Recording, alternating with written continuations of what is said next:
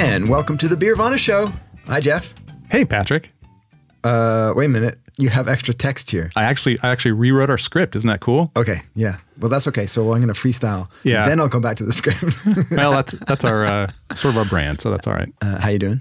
I'm doing pretty good. We're back here at the Falcon Art Building in North Portland, the beautiful studios of X-Ray FM. They have the green screen up.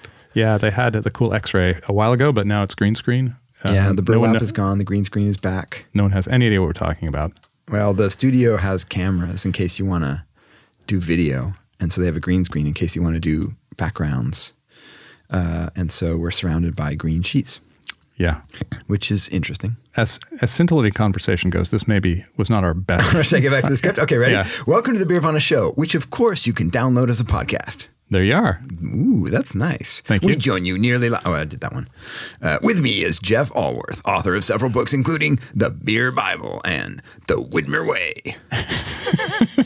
What? That's good.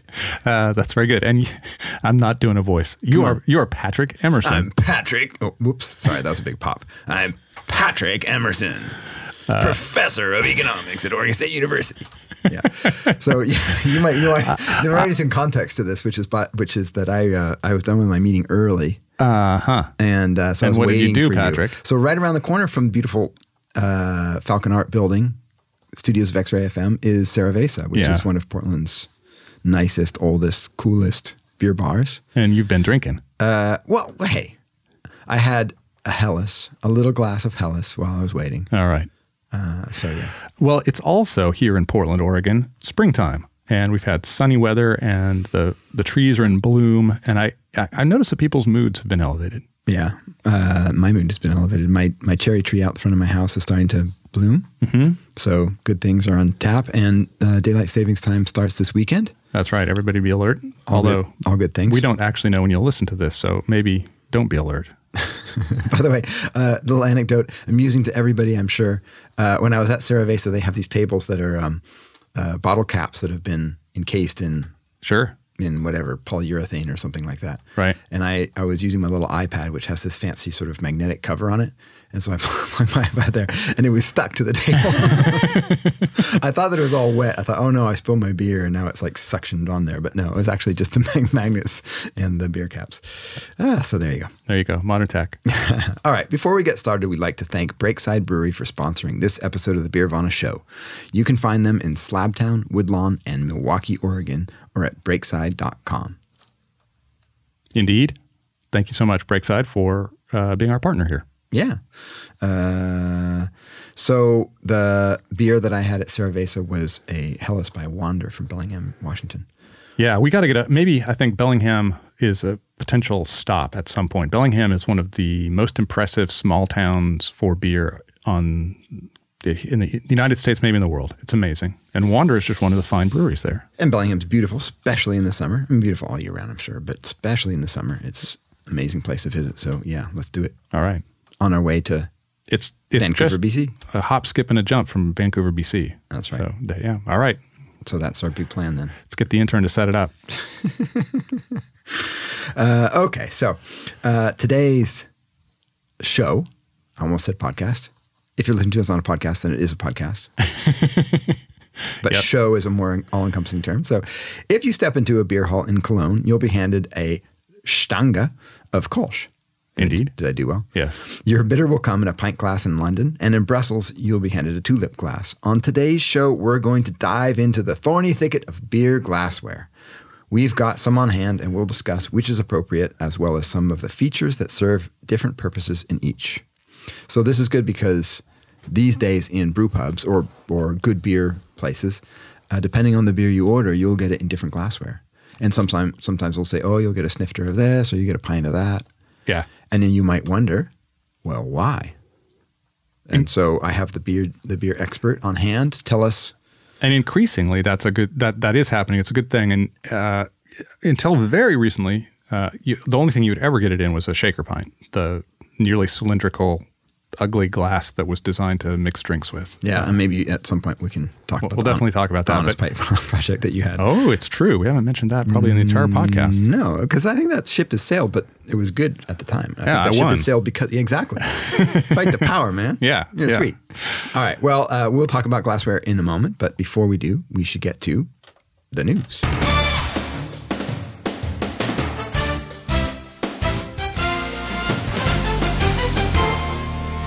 A cool festival is happening in Portland this Sunday, March 8th. Called She Brew, the event features an invitational of 10 local female homebrewers and more than 30 professional female makers of beer, cider, and mead, with most creating specialties exclusively for the festival. It is in its 6th year and has become one of the main change agents in the very masculine beer world. You can learn more about times and tickets at shebrew.beer. Did you know that there was a I did not. dot beer? I That's know. why I paused for a second. There's a .beer domain now? There's a .beer domain. Everybody's rushing to get one of those, aren't they? Apparently not, since we've never seen one before. Well, yeah, I mean, that's true Yeah. at this point. But it's cool. Yeah, this is cool. So if you go way back into the archives of the Beervana podcast, you'll find our interview with some of the female brewers of note in Portland. And others, including the former owner of Oh, that's true. Cerveza. Yeah, this was a while ago. Yeah. So you have to dig pretty deep in the archives. The audio quality will be sufficiently diminished.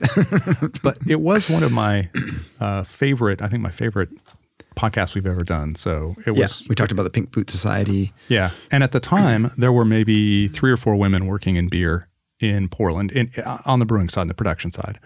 And it's really changed. And we have a list of the names of the women who are going to be competing here. And this is not exhaustive. These are all brewers. They do not include cider makers or mead makers. And it's not exhaustive. These are just ones competing, but just listen to all these names. It's actually kind of a wonderful thing to hear. Yeah, and my apologies in advance if I massacre one of these names, but Anne Aviles, Natalie Baldwin, Anne Aviles from Breakside, Natalie Baldwin from Breakside, Tonya Cornett from 10 Barrel, Jen House from Double Mountain, Sonia Marie Leakum from Leakum Brewing, Kat West from Pelican, Lindsay Repp from McMiniman's Edgefield, Raquel Chappell from McMiniman's Edgefield, Jan Kent from McMiniman's Thompson, Jenny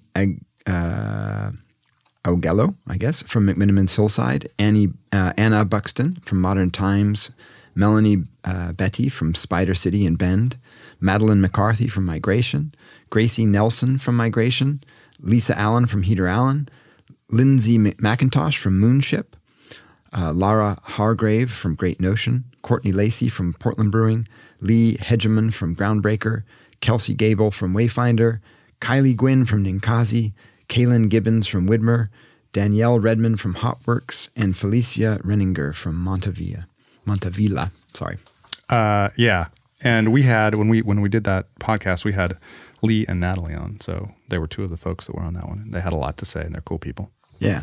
But it's just a lot of women now. I mean, I don't know what the percentage is. It's probably still pretty small, but that's you're starting to fill up a pub if you bring all the female brewers into one. Well, now. It's growing and it's great, and network effects, I think, are important. We have the same problem in economics, by the way. There are relatively few female economists, Sure. In academics in particular. And so it's a struggle. There's always a cart and a horse problem when we're trying to hire a new professor. And I think there's networking makes a big difference. So these kinds of events showing other women that you can be part of this industry and participate is really important. Yeah, and these kinds of programs like She Brew, which puts people actually in contact with female brewers and makes them see that this is a thing, right? To break down that conceptual wall, and then the Pink Boot Society, which was started here in Portland, right, and is now an international organization, is another way for women to work together and raise their visibility and support each other, which is another supportive thing that helps. Like you when you have something that is so disproportionate like this, the barriers to entry are really hard to overcome. So you need to have supportive structures, and we're starting to see those come up. And as a consequence, we're seeing all these women who are now in the industry. So it's fantastic. Yeah, it is. All right. All right. The second item is, as of this morning, the novel coronavirus COVID-19 has begun to take a serious toll in the Puget Sound area. There are currently 39 cases in the state and 10 dead. California had its first death, and Governor Gavin Newsom declared a state emergency. In all, there are 163 confirmed cases in 18 states. This is a far lower number than in China, Italy, or South Korea, but the federal government's slow and haphazard response suggests those numbers understate the actual crisis. And of course, we're reading this on March 5th, so I'm sure the numbers will be higher by the time you listen to it. Yeah. This could begin affecting many retail businesses, including with those within the beer industry. And I actually put this in here because I wanted to ask you a question about the coronavirus. It just occurred to me, I was sitting in a bar over the weekend, which was totally packed. It was really, really packed. Yeah. And which was surprising because it was early March and it's not actually a great time for big crowds in the pub. But it occurred to me that it wouldn't take very much for that crowd to completely empty out. And it's been 2 months that this has been afflicting China, and very few retail establishments are going to be able to survive, unharmed for 2 months or more. And so I just wondered, what are the economics of this, and what do you have? What do you have to tell? What insight do you have, economists? I think the economics are pretty straightforward, which is that if people are not going to work and not going to stores and restaurants and pubs, in this case, particularly brew pubs, then that economic activity stops. So I always, in my class, I try to get people just to sort of see the forest for the trees and just talk about the really basics of economics, which is that economic growth comes from production, like wealth, income comes from production. And that can be production of a physical good, it can be production of a service, and so, if people aren't, and then the other side of that is that people have to, it has to be production of things that people want. So there has to be a market and buyers. And so the kinds of things that the coronavirus could potentially disrupt are the production side. So businesses that don't have employees to make the stuff or do the stuff that causes production. And then the consumer side. People aren't out there buying the things they normally do or doing the activities they normally would. And so that can have compounding effects too, because, part of what we talk about in terms of economic activity is just the circulation of money. So the more that money circulates, sort of the more that it impacts, because money is just the medium, right? So the exchange is what matters. So exchanges need to happen. So I think it's a reasonable worry, because if the crisis deepens, I suppose is the best word for it, then people might start avoiding areas of great social interaction. And the pub is one of the biggest bars and pubs, or one of the biggest areas where you expect a lot of social interaction. And so if people start avoiding those, then I think, there could be a significant impact on the industry. The other side of it, though, I'll just say, is that we live in a country that has very, very weak social safety net. And these are industries, brewing, brew pubs, restaurants, bars. These are industries that don't have a lot of good worker protections, healthcare, things like that. Right. And so if you think about the impact it would have on someone to get sick, the cost of hospitalization if it's really bad, or or medical care, there's going to be a lot of people who are going to sort of go through extra efforts to avoid contact, because the potential costs are a lot higher than if you were in a society where your medical bills would be covered and medical care was taken care of by the state. Yeah, that's a good point. We definitely have a tattered safety net here. Yeah, and so I don't know how much that weakness would affect, but I imagine that's a serious concern. So, if I'm running a brew pub, let's say, and I have employees, a wait staff and a serving staff that have minimal or no health care, then I'm not going to push them coming to work if coronavirus is in the community. So, I think it's a significant, potentially significant problem. I think at this point we're still in the early days, and we'll see. But I think it's actually something that people should be concerned about. I did a little reading, and I have a cool thing that I learned from an economist. You want to hear? Yeah. It was an English economist, and he pointed out that there are different kinds of transactions. Things like when you're making goods that like cell phones, the supply chain can slow that down and affect it, but eventually he said that the evidence is in a quarter, like the next quarter, there's makeup buying. Yeah. So a lot of times the overall effect on the economy is lower for that. Right. But then you talk about social transactions like you were describing, and you don't make up for the pub visits. You go to 3 pubs in a week because you didn't go last 2 months. Yeah. Right. Yeah. So that's a good point. Yeah, I didn't think about that. Yeah, and that's actually, one of the things that we talk about when we talk about recessions and recoveries, and kind of a classic Keynesian story is that in recessions, people just start withholding spending on lots of things, including like durables. You might not get your house re-roofed, or you might not replace your refrigerator that's leaking and that kind of stuff. Yeah. But after a while, you can't put that off any longer. And so part of the recovery is that people can no longer put off those big investments and start spending that way. But yeah, that's not the kind of restaurant brew pub thing we're talking about here. Right. Yeah, that doesn't get made up. Yeah, so it's a good point. Yeah. Well, economists, they're smart sometimes, it looks like. Well, no, I mean, it's a good point that you brought this up, just thinking about how it's going to affect the beer industry, because it's not nothing. Breweries are probably reasonably safe places, right? Because they're just covered in caustic and other antibacterial, like germs are not welcome in breweries. Actually, Tyler Brown at Barley Brown's made a comment on social media about that. He said, "I feel safer in my brewery." It's probably the safest place to be. Yeah, and he identified completely disinfected the giant disinfection. So maybe that's better from the brewing side. But yeah, I'm worried a little bit about the pub side. I think there could be an effect. I do think that that's probably. I imagine it'll be if it becomes a real social issue, it'll be a big wave for a number of weeks, and then it'll subside. I don't think people are going to hole up in their houses for months and months. Right. That's right. People will start taking risks. Yeah. After a while, or they'll be less risk averse later. Yeah. on. And when more is known about the true impact of the virus and its communicability and its mortality rate, then people will be able to make more rational decisions. Yeah. Scary times and unfortunate. So be safe, everyone. Yeah. Wash your hands. That's right. All right. Well, why don't we turn to our main topic, which is glassware. And I see that you've brought a number of varieties of glasses. And we joked as we were prepping for this podcast that my most memorable glassware experience was in my Munich beer garden when I got the Maas, the big 1 liter glass that's big and heavy and gigantic. Yeah.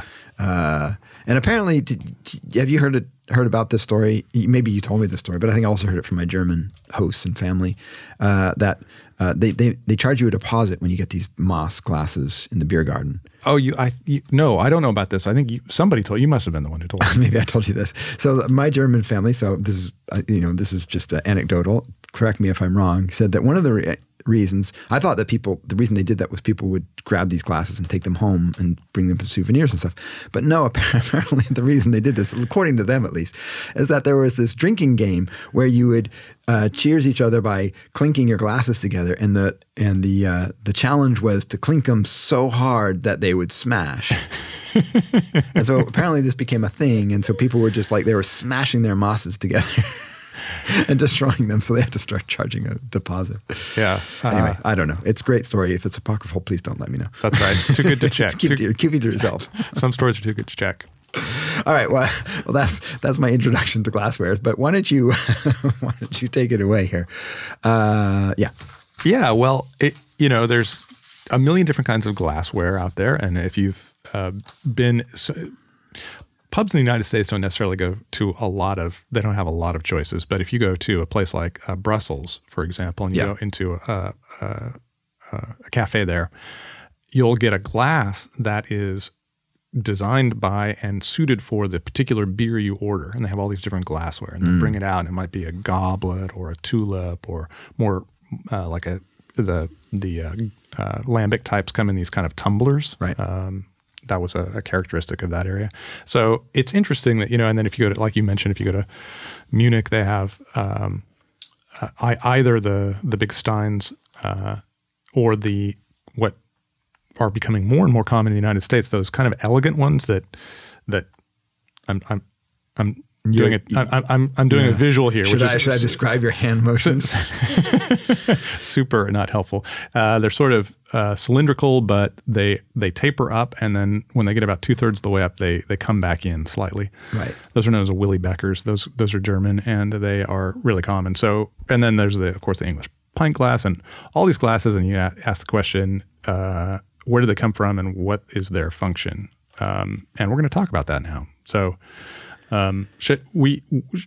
It's a lot of material to get through, and we haven't really decided how we're going to do it. So should we just dive in? We should just dive in, and we'll just point out that in our discussion about how we're going to do the show, we were acutely aware that we were going to have to try and describe glasses without having any visuals. So that the limitations of the medium suggest that we're going to. I'll do my best, in other words, to describe these glasses. But I think that there's a couple of main features that we can sort of talk about and focus on that as well. But how do you want to get started? Well, I want to try it.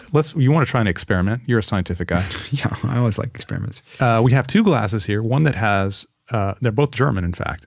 One is a Polaner, kind of a classic Stein, and it has thick walls, and they're kind of faceted. Yeah, it's pretty. And it's a mug style, so it has a handle. Right. And big faceted glass. And then we have another one that's the Stange, which when I Googled this, and I would love a German to see if this is an exact translation. Stange means pole, and it makes sense because it's the shape of a pole. It's exactly cylindrical, and it of course has a top that's open at the top. But the Stange is characteristic of Kolsch and alt beer, which they're slightly different sizes. The one I have is a big old American size. They're much smaller actually in Germany. Yeah. But I was thinking if we poured beer into both of these and let them sit for a while, and then we could check back and see which one had kept the beer colder longer. Because the design of the thick-walled glass is to keep your beer cooler when you're sitting out there under the hot Bavarian sun in the summer. All right, let's do it. So the Stange is sort of a tall, thin, but very thin glass, but also a thin in width, but also the glass itself is quite thin. It's very elegant. It is. And in Cologne, I suppose that you get these brought to you in trays continuously as you drink, right? Totally. So I'm going to pour a Hefeweizen in these beers. Why not? Because I've got one. Neither one of these is a Hefeweizen glass, and you should pour it into the appropriate glassware. And a Hefeweizen glass, for those that have not been to Bavaria, is called a vase. And it's a very elegant kind of swoopy thing, big bulb at the top, narrow foot at the bottom, and you get a big pillowy head on it. But we're not going to use that. And I have some cool beer here that people have sent me, and I want to give a call out to them. We have Wallen Poppak. Wallen Poppak from Holly, Pennsylvania. Nice. And it's a brewery I don't know anything about, except that they sent me another beer besides this one, which was a coffee IPA, which I drank last night, and it was very nice. Excellent. All right. Well, while you're doing this, why don't we talk about some of the functions of the glass? You just got into one thing, which is there's thick glass and there's thin glass. And thick glass, we'll find out. Our experiment is because the theory is that it does a better job insulating the beer, keeping it cold. So if you're in a Munich beer garden in the summer and you have a big moss of Helles, like I did, it might take you a little while to drink a liter of beer, as it did for me. And so you want to keep that beer reasonably cool. And so that's a particularly good idea. And then these little Stange, this one, as you said, it's bigger, but the ones in Köln are fairly small. And so you drink it fairly quickly, so you don't need to worry about it keeping the beer cold as much. Yeah, they're really tiny, and the idea is you drink them fast. So they come around and you drink it, and the second that it looks like your glass is about to be empty, the waiter, another one. The waiter just drops another one there and ticks your beer mat. And you just keep going on, and you have to be aware, because if you don't want another one, you have to kind of wave them off, because you're going to get another one. This is the way it works in Brazil too. And I don't know what the signal in Brazil is. You put your beer mat on top of your beer, and that's how they know that you don't want another. But it took me a little while to realize this the first time I was in Brazil, and so I kept sort of turning around, and my beer glass would be magically filled, and I think, okay, so I haven't really had much beer yet. And so I just sort of keep turning around and see if it'll still be full. I was like, wow, I haven't hardly drank anything. And next thing you know, I'm rolling on the floor. Yeah, that's how that goes. So how do you signal that you don't want another Kolsch when you're there? Well, you can actually put the beer mat on top of the glass so they know if you're not being attentive. So that's the Brazil thing. Or you can just tell them no. Yeah, you can just give them when you in Brazil you can't tell them no. Oh, really? They'll keep coming. Yeah. No, they're not that insistent. They're very good. They're very sneaky. They'll slip in while you're not looking. So this has the classic Hefeweizen nose. Yeah, it's got a nice banana. I'm getting the clove. Little clove, yeah. By the way, you have the mug and I have the Stange. So the mug is also endowed with a handle, which is another way to keep it cool, so your hand doesn't warm it up. That's right. And the Stange is narrow and it has these thin walls, which means it exposes the beer really well. You can see it really well. And Kolsch is this gorgeous colored beer, golden color, and it has a nice head, and the visual aspect is a big important part of it. Yeah, and as opposed to the faceted glass, which highlights some aspects but obscures others. Mm-hmm. So it kind of creates, I don't know, a little bit of a sparkle. So the color of the beer shines through the glass, but you don't get that pure, clear. Yeah, and one thing that this experiment will not reveal, because I've chosen an opaque style, is if you have more volume, it will appear deeper colored. So the smaller glass will expose, if you've got a pale color you really want to accentuate, you want to put it in a smaller glass. A thicker glass will make it appear darker. Darker, right. So it's really bright and lovely. Yeah. This is quite delightful beer, by the way. It is. It's very refreshing. I'm getting a nice balance of banana and clove, which I like. I don't really like the ones that are super banana-y. Yep, I agree. And it's crisp and dry. It's not cloying, which is another thing that's critical for me. Yeah, I agree. No, I think it's a really nice example of the good wheat character. Mm-hmm. And it's a nice, visually it's quite nice. It's hazy, but a straw color and appropriate. Yeah, on our hazometer, that'd be like about a 6. Yeah, 5.5, 6, I'd say. Yeah, good looking beer. All right, so we're going to now that we've tried it, we'll let these sit for a few minutes and see how they go. All right, should we delve into Belgium and their whole weird glass thing? Yeah. Or I think you were going to go a different direction. Well, I was going to talk about this is perfect because I'm focusing a little bit more on features than actual glasses. Oh, cool. But as you delve into Belgium, we can talk about the purpose of the stem. Yes. So I have 2 Belgian style glasses here. Mm-hmm. Both have stems, but one has a very narrow top and one has a very wide top. Yeah, so one is a sort of real classic tulip glass. Yep. It has a stem. It has the real classic tulip shape. It's beautiful. Should we do the tulip then? Is that what? Yeah, if I'm a brewer, I'm thinking that's a wonderful glass to highlight my beer. Should we go maybe this one for the tulip? Sure.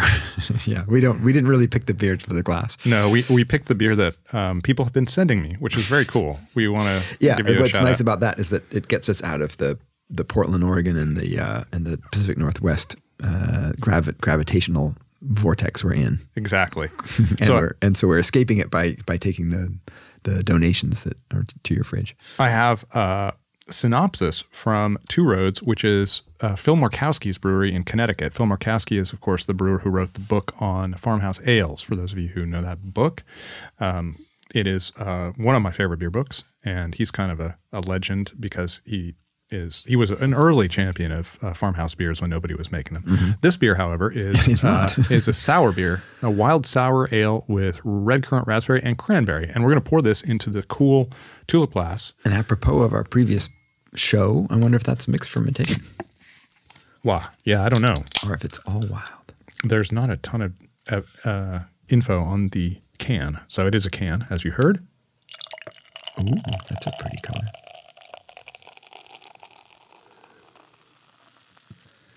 Oh. So you could have poured this into the goblet. So one thing that you see here is, as I poured this, Patrick was the only one who could see this. I'll have to describe what happened. As I was pouring it in there, it was rousing. It's quite effervescent. It roused quite a good head. Yep. And as that head was forced into the narrow neck of the tulip, it started to really like foam over. We could have had a foam over incident there. Yeah. Now, one of the cool things about the goblet, and the reason that certain beer styles are poured in the goblet, is if you have a very open surface area, the opposite happens. Yeah, it'll allow that. Oh, see, like I'm learning stuff already. So if you have because often things like Saison and stuff will be it's like super effervescent. Yeah, and the Abbey styles are often that way. It's like this is the glass I have is an Orval, so you pour that sucker out, and it allows it to the foam over doesn't happen as easily. Okay, so tulip glass is better for less effervescent beers, but it sure does feature beer nicely. So this is a beer that has a kind of a rosé color almost. Yeah, because it's red berries, but I would say it's kind of a mix. Darker. Yeah, it's a mix of the red tint, and then the sort of straw to amber, maybe straw from the malt. Holy moly, that's a good beer. And so, yeah, it's quite. All I can do is hold up to a green screen. But there we go. There's a white door I can hold up to. It's a really lovely. And the thing about the tulip glass is it just kind of creates this wonderful light through it. Yeah, the tulip glass is nice because you get different depths. So you can look through one part of the glass and it's narrow, and you can see the color of a liquid at a narrow versus a deeper area, and that way you can really get a better sense of the color. Oh, that's a lovely beer. That's a really nice beer. And the thing about the stem, I never thought about this before, but since we're talking about appearance, the thing about the stem is it allows you to kind of see almost a 360 view of the beer because you get to see the bottom as well. It's true. And the stem, again, it's like a handle, so you can hold the stem and not heat the beer up if you want wine. To. Yeah, exactly. One of the cool things about the tulip, so when we say a tulip glass, for those of you who are not familiar with what we're talking about, it's shaped exactly like a tulip. So it's got a bulb at the bottom, it narrows towards the neck, and then it fans out at the rim. And when these beers are very effervescent and have a continuous head that is coming up, right, that's covering the top of the beer, the tulip is cool because as you come across that lip, it'll allow you to get both head and liquid at the same time. So you can always get a little bit of both. So for very foamy beers, that's an added benefit. That's a good point. I didn't think about that. This glass does not. This is a Rodenbach glass. It does not have what is known as a nucleation site, but I'm going to describe it because many do. Nucleation site is a rough etched piece part of the glass. Right. It's built into it, but a chip will do the same thing. For some reason, I don't actually know the physics here. Maybe you know the physics, but it causes the carbon dioxide to come release, right? Yeah, to come out of solution, and then it creates a little constantly a little thing of bubbles. Stream of bubbles. Stream of bubbles. Thank you. The nucleation sites are really nice, but I think it's the same principle, by the way, as the Diet Pepsi and the Mentos. By the way. Okay. In case you I don't know, because you got sugar and other. I don't know. No. I think it's just the carbonation and the rough surface of the Mentos actually is the one that's kind of like a little nucleation pill that just creates this massive. Anyway. That's an interesting Somebody theory. correct me if I'm wrong again. I bet anything we have people out there who know physics and chemistry, and they know what's going on. So I think Van Havig should chime in because it's true. He's got. He's definitely okay. Always got our back. So while we're talking about function, so we talked about the function of the tulip in the head, and one thing I wanted to ask you is aroma. Yeah. Because aroma's big for wine glasses. Wine glasses always have this sort of closed top where it bends in at the top. Yeah. The tulip, of course, does the opposite, and these other two glasses that we've had so far are just straight. So is there a thought about aroma in different glassware? Yeah, there is. Aroma is, of course, a huge part of beer. It is it's a huge part of flavor. It's actually the most important part of flavor. And so getting the aroma of the beer, if you're this is your whole point about not drinking beer out of a can. Yes. Aroma is my favorite part. So. Exactly. So we talked about that a lot. And if you have a bulb that captures the aroma and concentrates the aroma at the nose, at the ortho-nasal part of the whole consumption process, that is the front of the nose. It can help increase the pleasure. And actually, although the tulip does open up, it's got a bulb down below, and I think when you put your nose in there, it does have a narrower top. Yeah, it does kind of capture it in there. I And think so, yeah. There's a similar glass to the tulip called a snifter, which is kind of the same shape, but instead of flaring out at the top, it just ends without the flare out. Yeah, more like a wine glass. Yeah, but it comes in a little bit more tightly. Right. You think of brandy. Yeah, it's like a brandy snifter, and they're beer glasses that do the same thing. And those are by far the best at capturing the aroma. Right. So depending on the beer, for example, these German beer glasses, the kinds of beer we're talking about aren't, okay, we put a Hefeweizen in there, but a Helles and a Pilsner, aroma's less of a big feature. And so having these sort of straight glasses, especially the Helles, the Stange is not going to give you a whole lot of aroma unless you really stick your nose in there. But as you're drinking, your nose is not even in the glass. That's right. Your nose is outside the glass. I think it really depends on it goes to show that a lot of this glassware was developed by people who are drinking a particular kind of beer. Right. So it's form and function. And if we talk about IPA, for example, American IPA, the need to concentrate the aromas of American IPAs is not very important, right? It's just such an aromatic style that it's just going to waft out no matter what. So I think American IPAs are not typically served in glasses that have bulbs at the top to try to capture the subtle aromas that might be in there. Yeah. Where some of the Belgian beers do have a much more subtle aroma, and you might want to have those more present to the nose and the experience. Right. All right, Jeff, I'm going to take a break here so that we can do our sponsorship message.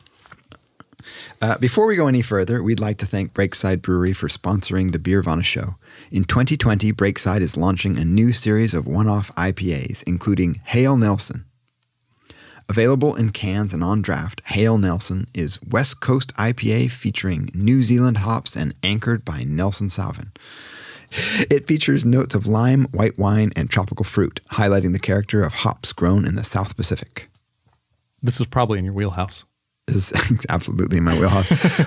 But you didn't do me any favors by taking the script over on the opposite side of the page. Yeah, sorry about that. I think that's a rookie mistake. Besides, it ain't no mistake. I knew what I was doing. You look at like you were broadcast news. They're never like flipping the page over. It's all like all on one side, just like multiple pages on one side. Man, because flipping the page over, like that paper has nothing to do with anything. The paper is theatrics. They have teleprompters. When is X-Ray going to get us a teleprompter, man? That's what we really need. You threw me under the bus here, but let's talk about the beer. This sounds amazing. I had that beer, that Thornbridge beer. I can't remember what it was called now. It's a Kipling. Their Kipling Pale Ale that had some kind of New Zealand hop, and it was just a lovely. I love the New Zealand. There are certain hop profile. There are certain beers in our lifetime that expose us to a whole new dimension. It's like walking into a new world. And for both of us, when we had that Kipling beer, which is it's pretty much a classic bitter, I think, right? It's like 4% or something, but it just has a lot of South Pacific hops. And it made a strong impression on both of us, positive for you and negative for me. I know you don't like the Nelson. One of the tasting notes that Breakside had was musk, and Nelson Sauvin definitely has a musky note. And if your nose is sensitive to that, it will taste more musky. And if your nose is not sensitive, you get much more of those wine grapes. So I think people will sort themselves based on whether they like that quality. So well, I love it. I'm looking forward to it. Yeah, it will certainly be something to check out. Sometimes I like them. If the musk is low, then I'm more high on them. But all right. We'll have to track that down and give it a shot. All right, so back to the glassware. Back to the glassware. Glass to the backware. I think we should go for the one of these goblets.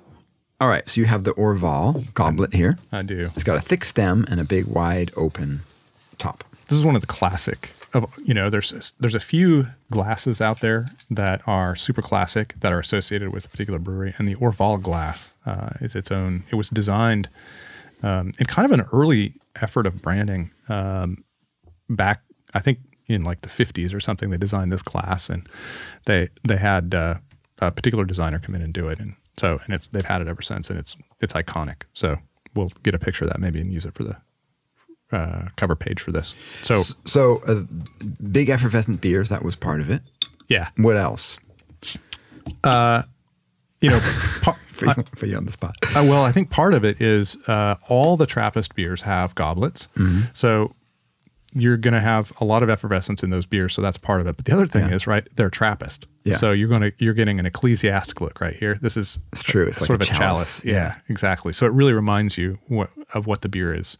And they're not huge glasses. These are generally high alcohol beers, so you don't want a ton. Right. And I think this is probably, this would hold a bottle of Orval perfectly. I think they're designed for that. I see. Yeah. So we will. We're gonna pour in the threes. The Dictator is the People, which is one of the most obscure names. I have no idea what that means. But I like it. Wait a minute. So who is this? Threes Brewing? Threes Brewing in Brooklyn. In Brooklyn, New York. Nice. Oh, this is actually an appropriate beer for the glass. Look at that foam. Yeah. So if I had tried to pour that into a more narrow glass, we would have been in trouble. Yeah, I've been a big head. But now it's all dissipated. Wait a minute. What kind of beer is this? Did you say? It's some kind of saison. It's a wheat saison aged in oak. There you go. Because I know how to read labels. You take a risk when you just bring a bunch of random beers from your fridge. Yeah, you don't want to slag off breweries that. Yeah, but I love threes. Threes. But we've got lucky. You may not remember or know threes, but they're famous kind of for. I know threes. They're Pilsner Vliet, and they were the brewery that impressed me the most when I was in New York last. But I didn't really know these beers. That's outstanding. But it is outstanding. Oh, that is so good. Yeah. And that's a pretty good presentation in that glass, by the way. I think it's exactly the glass you'd want to serve it in. So I have another thought about this glass, which is it really, because it kind of makes the beer sort of wider and flatter, it lets in a lot of light. So for darker beers, I think it will really expose their color, don't you think? Yeah, that's right. And in here you have a really sharp taper. So again, you're going to see, and you can see it in this glass as well. It looks darker at the top and it looks much paler at the bottom. And with a darker beer, you would begin to be able to see light coming through at that narrow taper. Yeah. This, by the way, this is a very vinous kind of white wine saison. Yeah, it says Asian oak, and I'm guessing that it's white wine, not virgin oak, but yeah, white wine barrel. Yeah, my guess so too. Yeah, really nice. Boy, it has a tiny bit of acidity, but yeah, that's really nice. It's one of these mixed fermentation sours, I think, that we talked about a while ago that are so good. Yeah, I think you're right. Good job, Threes. Well, good job, Jeff, for bringing in some good beers. All right, let's get crude. Yeah, let's talk about the shaker pint. All right. Should we throw an American beer in that one? We should throw an American beer in a shaker pint. So how did the shaker pint become the thing of the American pub? It's kind of going away, I think, now. People are getting a little more sophisticated with it. But the shaker pint for a long time was the glass. And so if you know what we're talking about, it's the sort of standard pub glass that's got straight sides that taper down to the bottom slightly. It's called a shaker pint because it was originally developed for mixed drinks, right? I don't know if it was developed that way, but bartenders immediately started using it that way. They would use the shaker, and instead of using the top, they would use a shaker pint glass, which is very thick-walled, right, durable. So like the stainless steel shaker that you put the glass in, and then you can invert the shaker pint glass and stick it on the top, and then you can just shake it all up together, and then you just flip it over, and there you go. Yep. And these things are incredibly durable. So from a restaurant's point of view, they're fantastic. And they're stackable. Yeah, they're stackable. Durable, stackable. They're just a real utilitarian glassware. From the pub side, they're amazing. They're like the perfect glass. But from a presentation and drinker's perspective, they're pretty darn crude. They're all right. I just never liked them. I'm going to defend the shaker pint a little bit. But let's segue for a quick second about the Honest Pint project. So this thing about the shaker pint is that you don't always know what you get. Yeah. Some of these are 16 ounces. I think more and more because more and more people were sounding the alarm. Yeah. They're 16 ounces if you fill the glass right up to the top and have no head. Yeah. But some of them are actually only 14 ounces. And they sell them as pints. So it used to be 10 10 or 20 years ago and more, you'd walk into a pub and you'd order a pint of beer, and they would bring you sometimes a glass that would only hold 14 ounces at its maximum. That's right. And then it would have 1 or 2 ounces of head. And so you're getting 12 ounces and they're calling it a pint. Yeah, so here's outrageous. So here's a little beeronomic segue, which is there's not a whole lot of regulation about this. Like there's not a standard by which you have to adhere to if you call it a pint of beer. That's right. Which is shocking. It is. And disturbing. and in some restaurants, you would have pint glasses that were the 14 ounces and the 16 ounces. So one customer may get a 14-ounce glass. and you wouldn't even know. Yeah, and by the way, if you get one, a 14 and a 16, and put them side by side, it's almost impossible to know because it doesn't take much change in the dimensions or the thickness of the bottom or whatever to change that volume. So this is where we can actually hop the pond and go over to jolly old England, where a typical pint glass in England often looks one of two ways. One is one that has a little belt at the top. I don't know what you call that. What's the proper term for that little bulge? I don't know what the bulge is called, but the glass is called a nonic. And this is a fascinating thing. You know why it's called nonic? No. It seems really queer, right? Yes. It's because it comes from no nick. That bulge was not for the beer. It was so that when you put the glass, when you stacked the glass, the bulges would stack together. Separate them. And they wouldn't nick. They wouldn't chip that way. And so they called them no nick, and it eventually became nonic. Interesting. Yeah. This is kind of your classic imperial pint glass. Right. The classic shape of the British pint. But what's brilliant, and I know this is British, I think the Germans do this too. What's brilliant about it is that in England for a long time, it was required, I think, I don't know if it still is, that they marked the volume.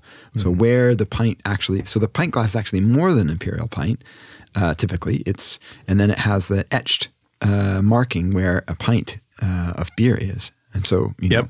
And now we're seeing that so much more in America. I have to say I'm so pleased that Americans have really caught up with that. A lot of times it'll be marked with a 16-ounce line because that's what that's what people think of here. Which is fine. I don't care what you do, you have to be transparent. Yeah. And I think more and more that's really the standard. Whether it's marked or not, they do come in glasses that could be marked. And for a while you had this thing called the Honest Pint Project. Maybe it still sort of exists notionally, but you really publicized this issue about volumes and glasses, and so I give you a lot of credit for raising awareness among punters. Thank you. Yeah, a decade ago or so, I actually had a thing where I would certify pubs if they had an honest pint, and I gave them a little certification and a thing they could post in their pub.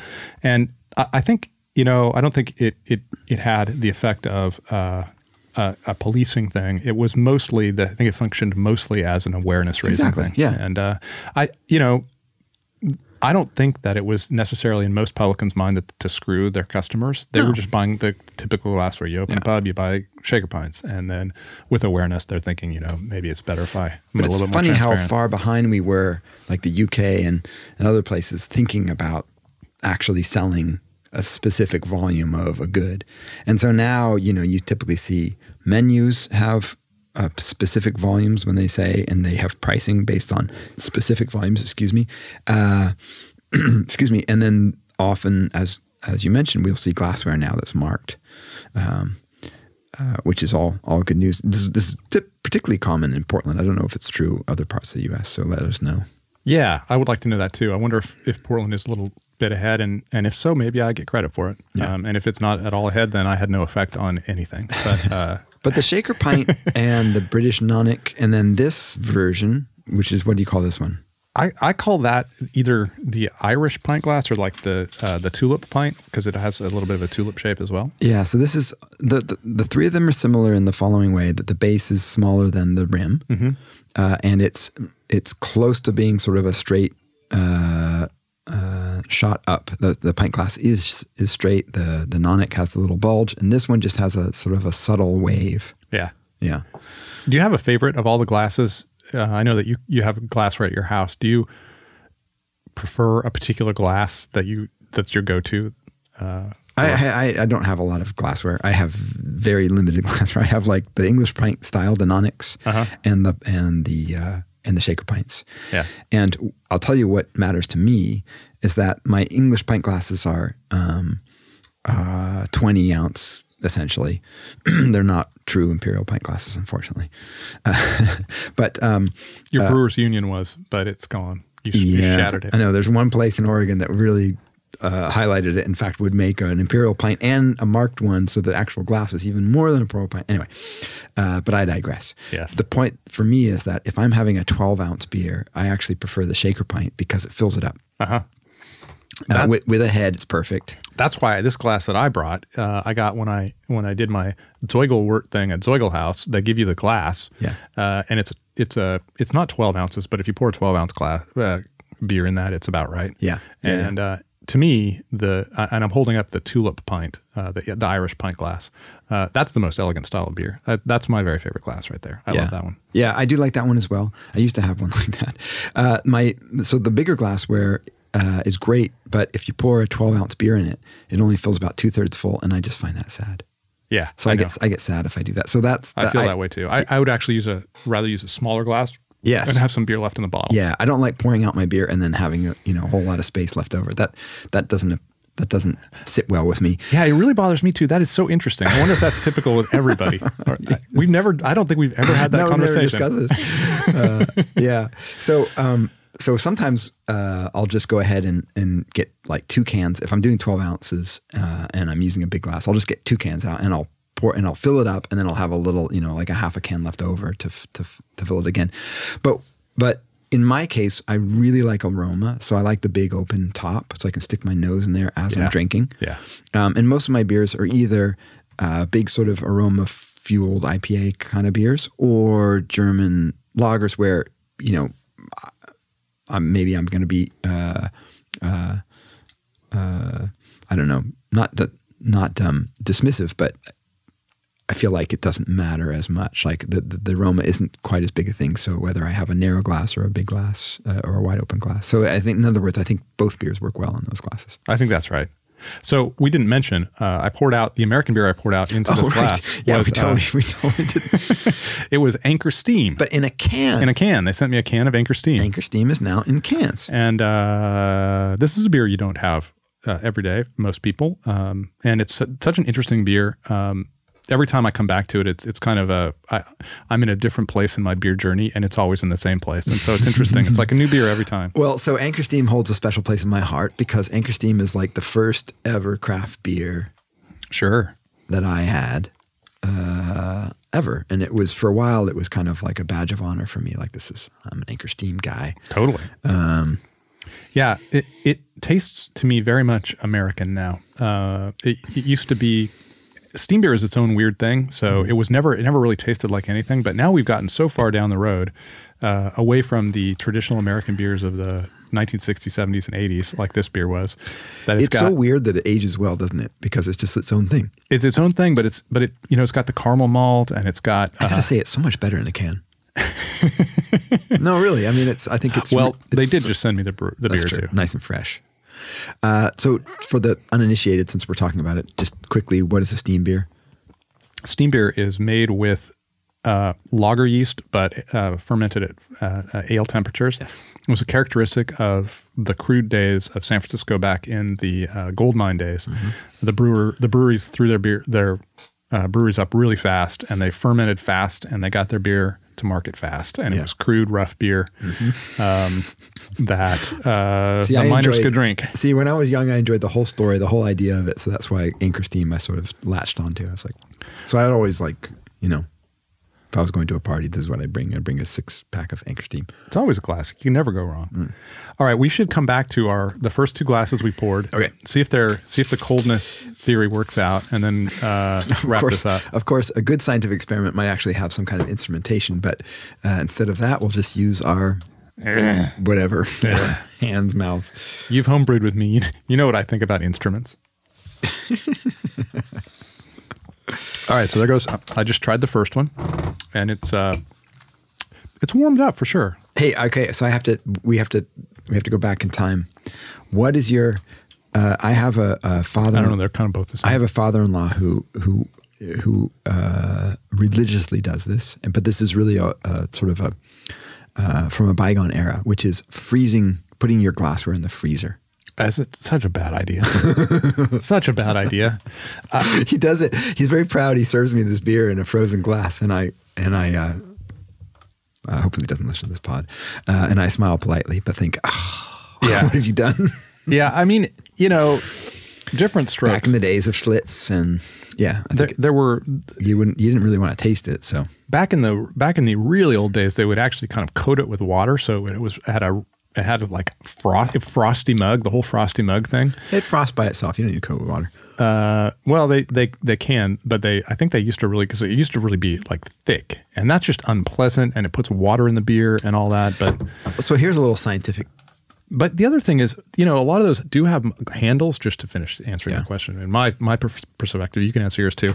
I don't want to grab onto an icy handle. I mean, you're taking it right out of the fridge. It's going to be fine. So cold suppresses flavor. So cold suppresses flavor. And if you have a crappy lager, probably it's the way to go. But if you have anything else, maybe not. But so the reason that one of the ways it frosts, well, I'm probably getting myself into hot water here. Hoping the scientists listen to this. One of the reasons it frosts is the same reason we get fog, right? Which is you rapidly cool the air around it, and the moisture in the air condenses on the side of the glass, and it freezes. It's fascinating. Yeah. So it's kind of in a scientific way, it's kind of cool. So did you taste any difference in this? No, I couldn't tell any difference at all. Me neither, but it's not a hot day. Right. But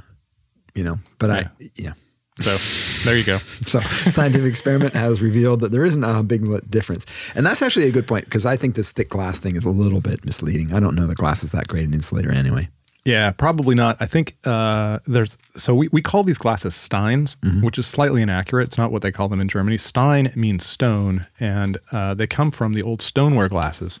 So a lot of times you'll see these old German glasses that are made out of stoneware. That's an actual Steinware glass. And I think those are a little bit more protective in a lot of ways. So if you're outside, probably better to have one of those, an opaque Steinware glass, than one of these. All right. So if you were making a recommendation, we have to wrap this up. I noticed we're getting really long. Yeah. We thought this was going to be a very short one. If you had a recommendation, if you were creating your own little, cabinet of glasses, what would you want on hand? I'd want a pint glass. I'd want a tulip glass, and probably a goblet. And I think that's all you need. All right. The other thing is a little blasphemous, but wine glasses are great. Wine glasses will serve all your needs just as well. Yeah. So, yeah. Our next feature of our show is the Sherpa. Oh, yeah. And you have a Sherpa this week. I do. So another brewery that sent me beer was the Surreal Brewery from California, and they make non-alcoholic beer. And we had talked to Athletic in one of our podcasts. Yes. I want to highlight a beer that they sent me called Juicy Mavs, which was a hazy IPA non-alcoholic beer, which seems like it's got to be insanely hard to make properly.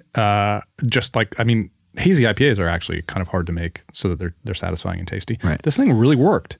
There's no way to take alcohol out of a beer and make it taste exactly like beer. Right. So clearly you're losing that, but they had a lot of hop character, and it was quite nice. So I was really impressed. If you're looking for a non-alcoholic beer and you love hazies, that's not a bad way to go. And the cool thing about non-alcoholic beer is you can buy it straight from the brewery because it's not a beer. So they'll ship it to you. Right. You can ship it anywhere. Yeah. Hey, do they only make non-alcoholic beer, or do they make regular beer too? They only make non-alcoholic beer. So that's interesting to me. I'm wondering if we're going to start seeing regular craft breweries starting to do non-alcoholic on the side. Right. In Germany, regular breweries do the non-alcoholic beers. And here we have specialty. Specialty breweries and not non-alcoholic breweries, not regular breweries. So it's interesting. Yeah. All right. Okay. Mailbag time. Mailbag. So how do you want to deal with a mailbag, my friend? Well, we have this one from Tom, and I think I've condensed it so it's readable. Okay. If you want to read Tom's longer piece, we've posted it already on the Twitter feed. And I think it's interesting as a long piece, and you'll get a flavor of that when we read this. But if you want the whole kind of ruminative thing that Tom sent us, go to @BeerVanaPod. Yeah. All right. So Tom, I apologize, but it may be Mane. Yeah, something like that. Mahne. Yeah, from Boston, says the following. Well, paraphrase. I run a beer program in Boston and have had the nasty habit of losing sleep worrying about beer. Things like who owns the language of our industry and how we can actively pursue a clear, informative, and accessible lexicon for both the nerds and the normal people. The general colloquial categories for beer, IPA, Belgian, dark, sour, present quite a few problems. IPA is a style. Dark is a color and the result of a process. Sour is a flavor and a process. Belgium is a place and a yeast profile. Yikes. New beer drinkers are intimidated by the vastness of our category and require some shepherding. We need to find the linguistic precision. Do you guys worry about this at all? I used to worry about it a lot more. Maybe you have an answer. It is complex. There are a lot of conflicting words and categories, and things change. But on the other hand, humans use the language that works for them. And I know that a lot of people are really irritated by all the ways that IPA is used for radically different beers, just as one example. And yet, for most people, what IPA means is intensely hoppy with saturated hoppy flavors. Right. And so they're not thinking of style, they're thinking of a quality. And so if you put that on a pale ale or a black ale or a fruity ale, people understand what you're pointing to. So it works. I think coming to kind of general sense of what these words mean is really all we have to do. And it's always fluid and it's always changing, but I've become more and more sanguine about it over time. Yeah, I think I'm with you. I think that it's true that it's a challenge, but it'll always be a challenge because there's always innovation and new things, and it's hard to categorize and it's hard to explain. Part of that is fun. Is part of the fun, I think. Part of the mystery, imagination, the diversity of beer, which attracts people. Not unlike wine, I suppose, a little bit. But it's more accessible than wine, I think, and a little bit more diverse. So I actually think part of it's a strength. And the other thing is we know from behavioral studies that people use heuristics, right? So people use shortcuts. Right. And then what we've developed essentially is just a bunch of verbal shortcuts that let people know about the sort of key aspects, the main things you notice about a beer. And so it's true that, we might have this term Belgian or dark or IPA, and they signify different things and they seem very different, but they're really just a shortcut. It's like I say Belgian and then immediately I think, okay, so I'm expecting a certain yeast profile, maybe some sourness, so on and so forth. And IPA, okay, it's going to have a lot of hops, those kinds of things. I actually think that those are very useful, even though they seem weird if you try to dissect them too carefully. But I think that that's just the little natural shortcuts that we have developed over time. I do think, however, having said all that efforts to try and kind of coalesce around certain terms and try to make things more clear and careful for people is important. And you see this in beer bars. They'll classify their beers. Here's the light beers. Here's the dark. Here's the hoppy. Here's the sour. And I think that's great. Yeah. And a good, well-trained staff will be able to kind of dissect that stuff for the punters. But I love it. I mean, I love that variety. I love the fact that we have 1,000 words to try and describe different beers, because that just means it's such a rich and diverse product that people can really sort of explore and go in vastly different directions and really find exciting things. So it's hard to make it 100% accessible, but you don't want to make it so accessible that it becomes boring. Totally. Okay. Quickie, before we go out, we had somebody write into our Twitter handle, which reads Beervana Pod. We're going to leave it that way, but the title says Beervana Podcast, and they said change it to show, and we did that. So we're trying to shift everything over to the show to honor our broadcast here on X-Ray. Yeah. And then we also got a droll response from Alan Sprintz, who is the brewmaster and owner at Hair of the Dog, and we had his 10-year-old Adam when we were really impressed with how cool it was. And he replied... How it aged so well. Yeah. And he replied on Twitter and wrote this very short, beautiful comment. 10 years is a good start. So way to go, Alan. It certainly was a great start. So, it was, yeah. I was really surprised to how well that beer aged. That was delightful. Yeah. So hit us on Twitter if you have comments or questions, and we'll put you in the mailbag. All right. A few words going out. Once again, we want to extend a hearty thank you to Breakside Brewery for sponsoring this episode of the Beervana Show. You can find them in Portland and Milwaukee, Oregon, or at breakside.com. Please subscribe on Apple, SoundCloud, Spotify, Stitcher, or wherever you get your podcasts. And don't forget to rate us. 5 stars, please. This helps other listeners find the show. We'd love to hear from you, so please send your questions and comments to jeff@beervanablog.com or on Twitter to @BeervanaPod. Jeff blogs at Beervana blog, and he tweets at Beervana. I thought that was your part now. Go ahead.